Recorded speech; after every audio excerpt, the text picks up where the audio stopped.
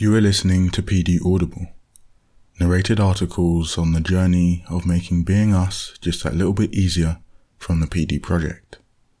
Enjoy. Article 5. Show that you care. Written and narrated by Eunice Skeet. The most destructive of narratives always seem to be born out of loving places. One of the recurring sentiments from my childhood was show that you care, a guiding principle from my mother. In her experience, many an important relationship had festered as a result of others simply not showing that they cared. The absence of this is partly what led to the failure of my parents' marriage, and ultimately fractured my family. Hence, it was imperative that my mother raised children who understood that just caring wasn't enough. Don't just care. Show it. Caring was a verb in so much as it was a feeling in my family growing up. Caring meant keeping my mother's household in good condition. It meant an active effort to engage in less destructive methods of communications during conflict, and it meant fulfilling my duties to myself, my sister, and my mother. My sister and I understood that just caring meant almost nothing if it was not substantiated by affirmative actions for those we cared for. As I matured, I inevitably shirked my responsibilities to those I cared about, in the typical, feeling sense. Primarily, this took the form of not sticking to my word, my general disorderly influence on the house, and not staying in close enough contact with my extended family. My mother dutifully stressed her caring reminder. As much as it was difficult to uphold, it was a welcome sentiment that added depth and reason for appreciation to my relationships. Subsequently, it is an expectation I have held up to others in my life who mean something to me. In close relationships, when they have been tested, I have found myself uttering the same phrases. Show that you care. Love is not a verb, not a feeling, not a claim. I found myself sounding like an all too familiar record, and coincidentally, a self-jeopardizing one. That did not sit well with me. It was only in returning home last summer, after a year of turmoil and not seeing the care that I saw in others, that I started to truly show that I cared myself. It was the small things, like consistently cleaning up after myself, and, for once, others. In fulfilling my promises and commitments whilst generally pulling my weight, I found myself helping rather than hindering. I finally felt as if I was truly of net benefit to the home that I was in. Not showing that I cared had been a problem stemming from a lack of independence. To fulfill the requests that were being made of me, a self-governance that the home environment was not conducive to was required. My mother, in a housekeeping sense, was helping me too much. She was unwilling to be failed again, unwilling to be disappointed with the state that the home would descend into if she did not keep incessantly on top of things. Previously, I had been ineffective at communicating my intentions to pull my weight and had thus reached a crossroads with progress with this matter. If you want an adult's level of orderliness, you must treat me like an adult, and if you continue to pick up my slack, I cannot be that, so I will fail you, I told myself. It will be different when I move out. The ball was in her court, and it was my mother that needed to budge first. I was right, but only about the former. The solution started with an intervention stemming from a simple realization. If I'm not getting what I need or want from myself, the world, and the people in it, it is not they that are in need of change, it is I. Despite it indeed being the environment that was resisting me with this matter, it was not there that the keys to solving this issue lay. I needed to find a way of communicating my intentions and affecting my surroundings in the means needed to overcome this. This was a matter of effective problem solving. Where I needed to focus was with the person in control of this environment, my mother. I sought to convey things in a way that explained what was obstructing me from overcoming my shortcomings. If you continue to do for someone something that they should be doing themselves, they will never start doing it until you stop. And as soon as you start doing it again, their actions will desist. Similarly, if you continue to ask, they will never see. They will never grow into the person who is aware and operates off of their own accord as you so desperately desire. What that ultimately resulted in me telling my mother was to never touch any of the things I should be doing for myself again, ever, under any circumstances. Questioning if I had the authority to legislate, but confident that this was the only way to fix a problem that had been misaddressed for years, I conveyed to my mother that never again did I want to hear her complain about having to do or having done things that I should have done myself. I said, I probably want to be doing all of these things that I should be doing more than you want me to.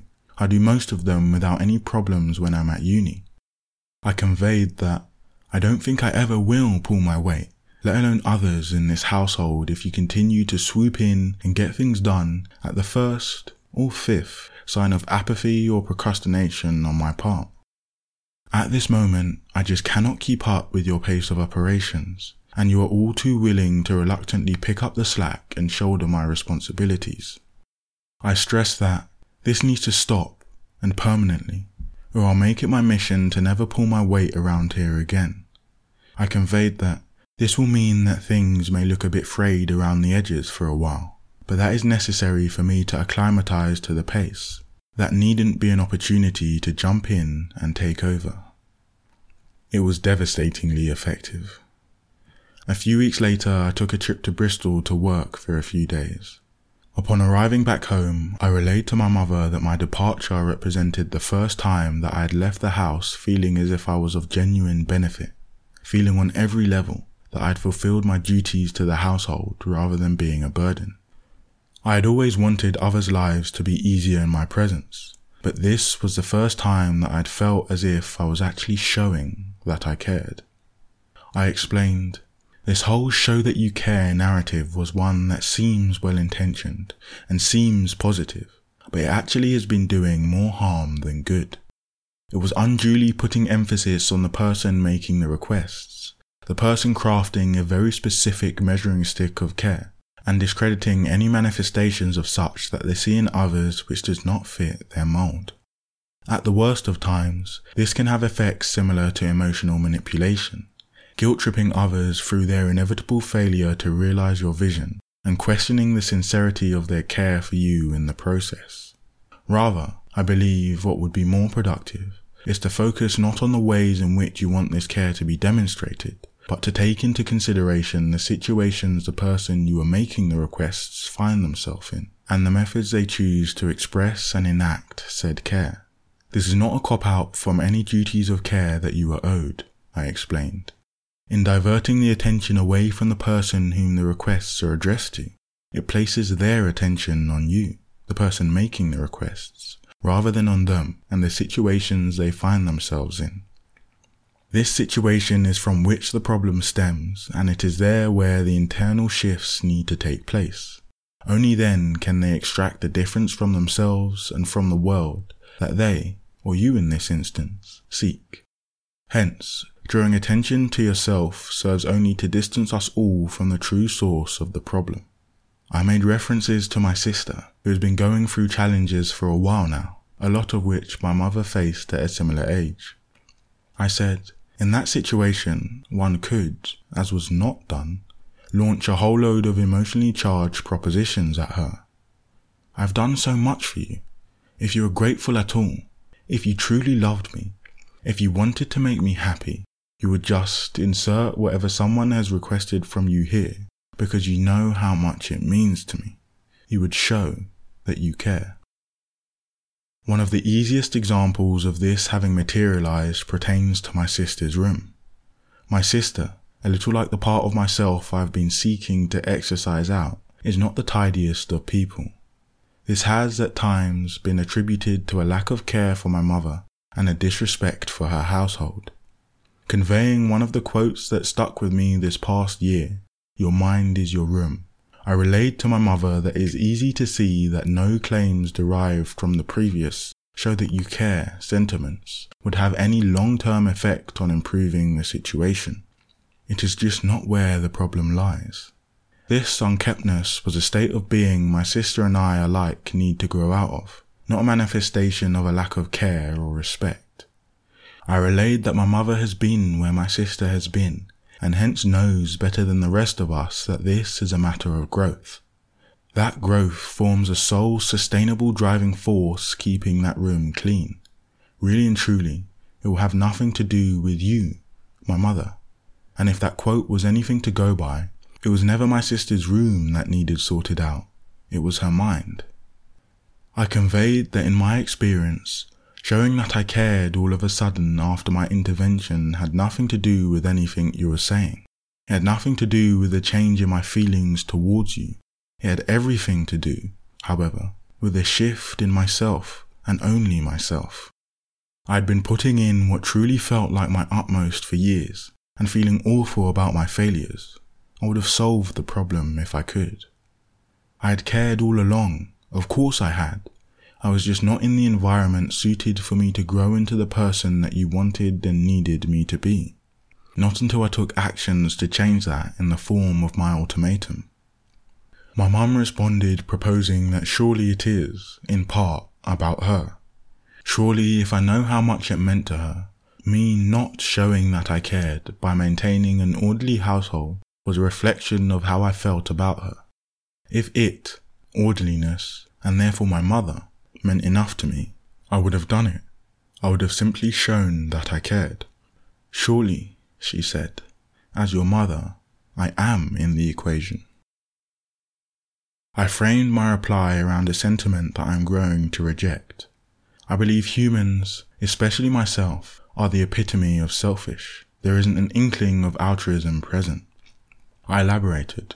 Although the majority of what I do and what I strive for is to please you, you are one of my pushes. It was never about you. I want to be the son who pleases his mother. I want to grow into someone who makes everyone proud. I want to lessen the burden of life for those that I care about. I'm dead set on being the best possible husband I can be for my future wife. It dictates almost everything that I do. I don't even know who she is yet, but as soon as she walks into my life, my efforts won't suddenly become a consequence of her. They were always for me, and they will remain solely for me. Me fulfilling my potential as the best husband I can be. Similar applies for my children. I don't even know if I will have any, yet I want to be the best father I can be, for personal pride at this point, not for them, yet. Relating this back to my household affairs, I beg the question, if I am unable to do it, maintain orderliness, even for myself, if I am unable to attain what I want from life by means of effecting change on my environment in the ways in which I seek, what makes you think that I have the extra capacity to start doing so for yourself as well? As much as problems of showing that we care are always about the person we care for, it is never about them, I continued. So no, it was never about you. You were never in the equation. And as long as you put yourself in that equation by saying, show that you care, you remove the focus from the individual addressing their own problems and the self-incentivized pursuit of growing into the best person they can be for themselves, in as far as that relates to you. As long as you put yourself in that equation, you distance them from the solution.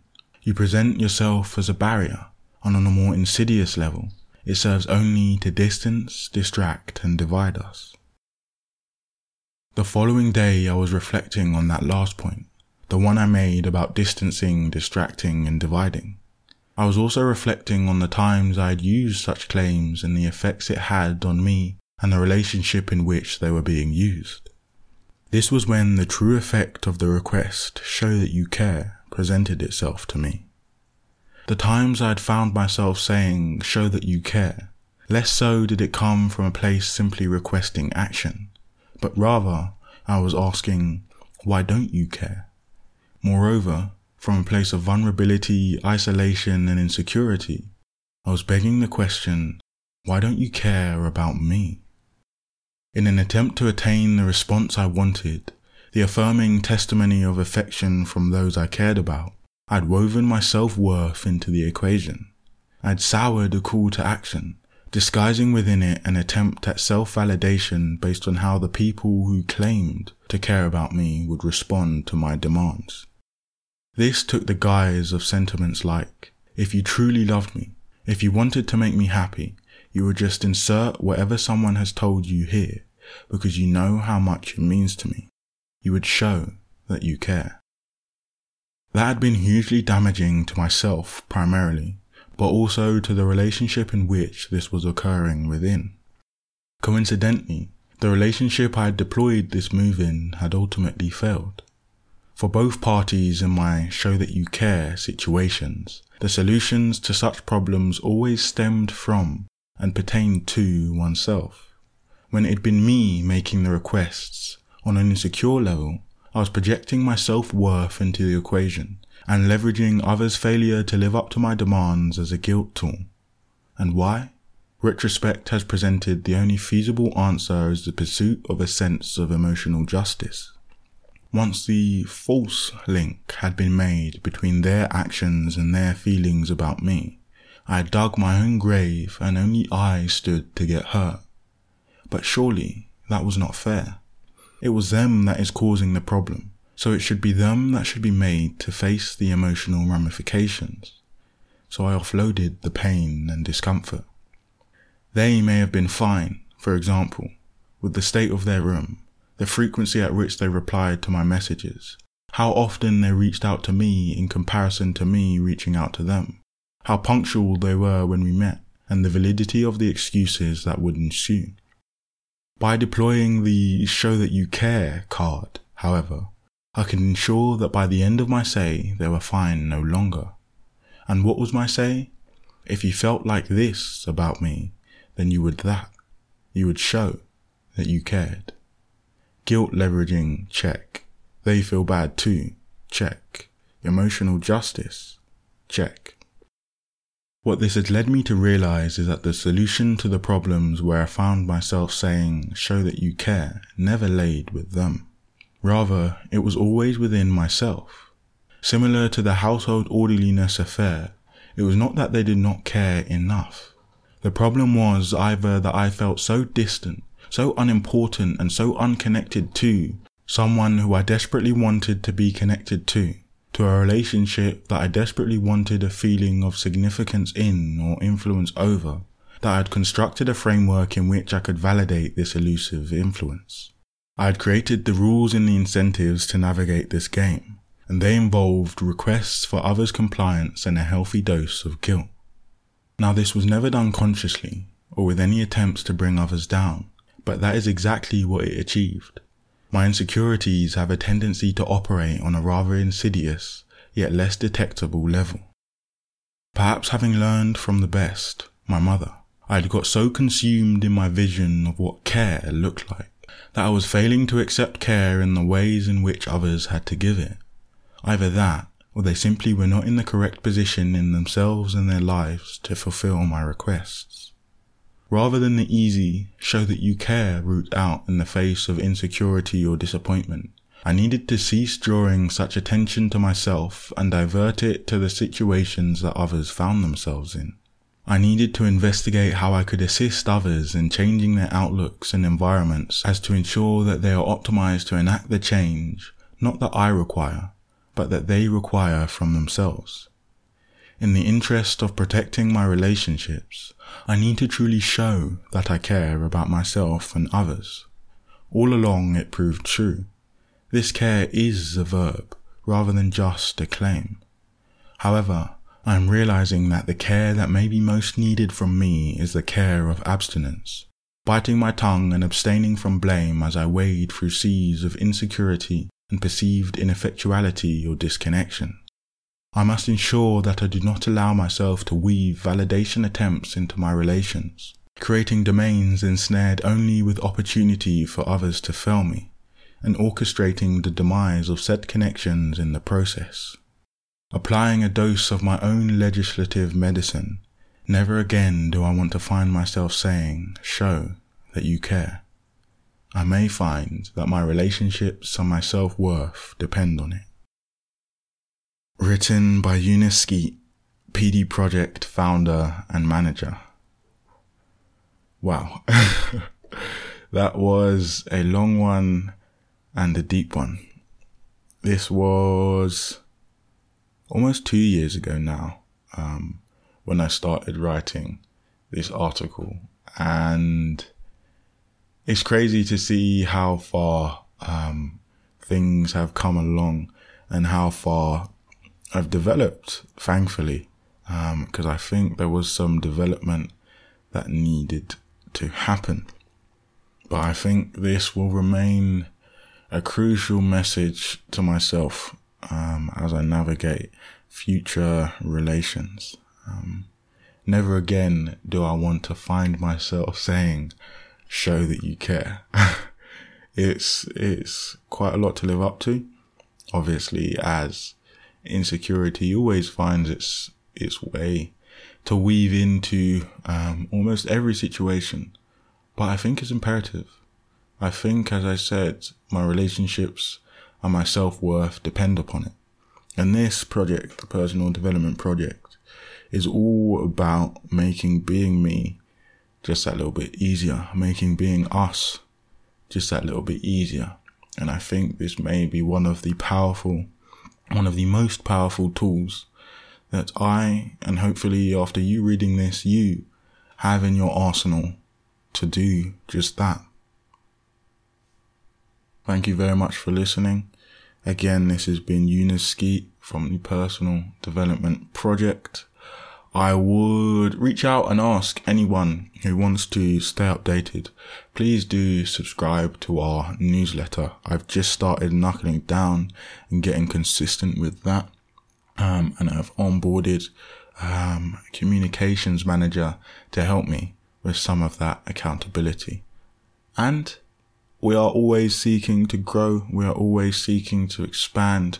We have this 1 million mission, which you can find out about at our website. Please contribute. Please help. Please share. I look forward to hearing from you, and I look forward to you hearing from us in due course. For now, enjoy the rest of your day. It's a different kind of pain, it's a different kind of pain. Crafting your happiness, crafting your happiness. It's a different kind of pain, it's a different kind of pain. Crafting your happiness, crafting your happiness. Smiling with a passive brain.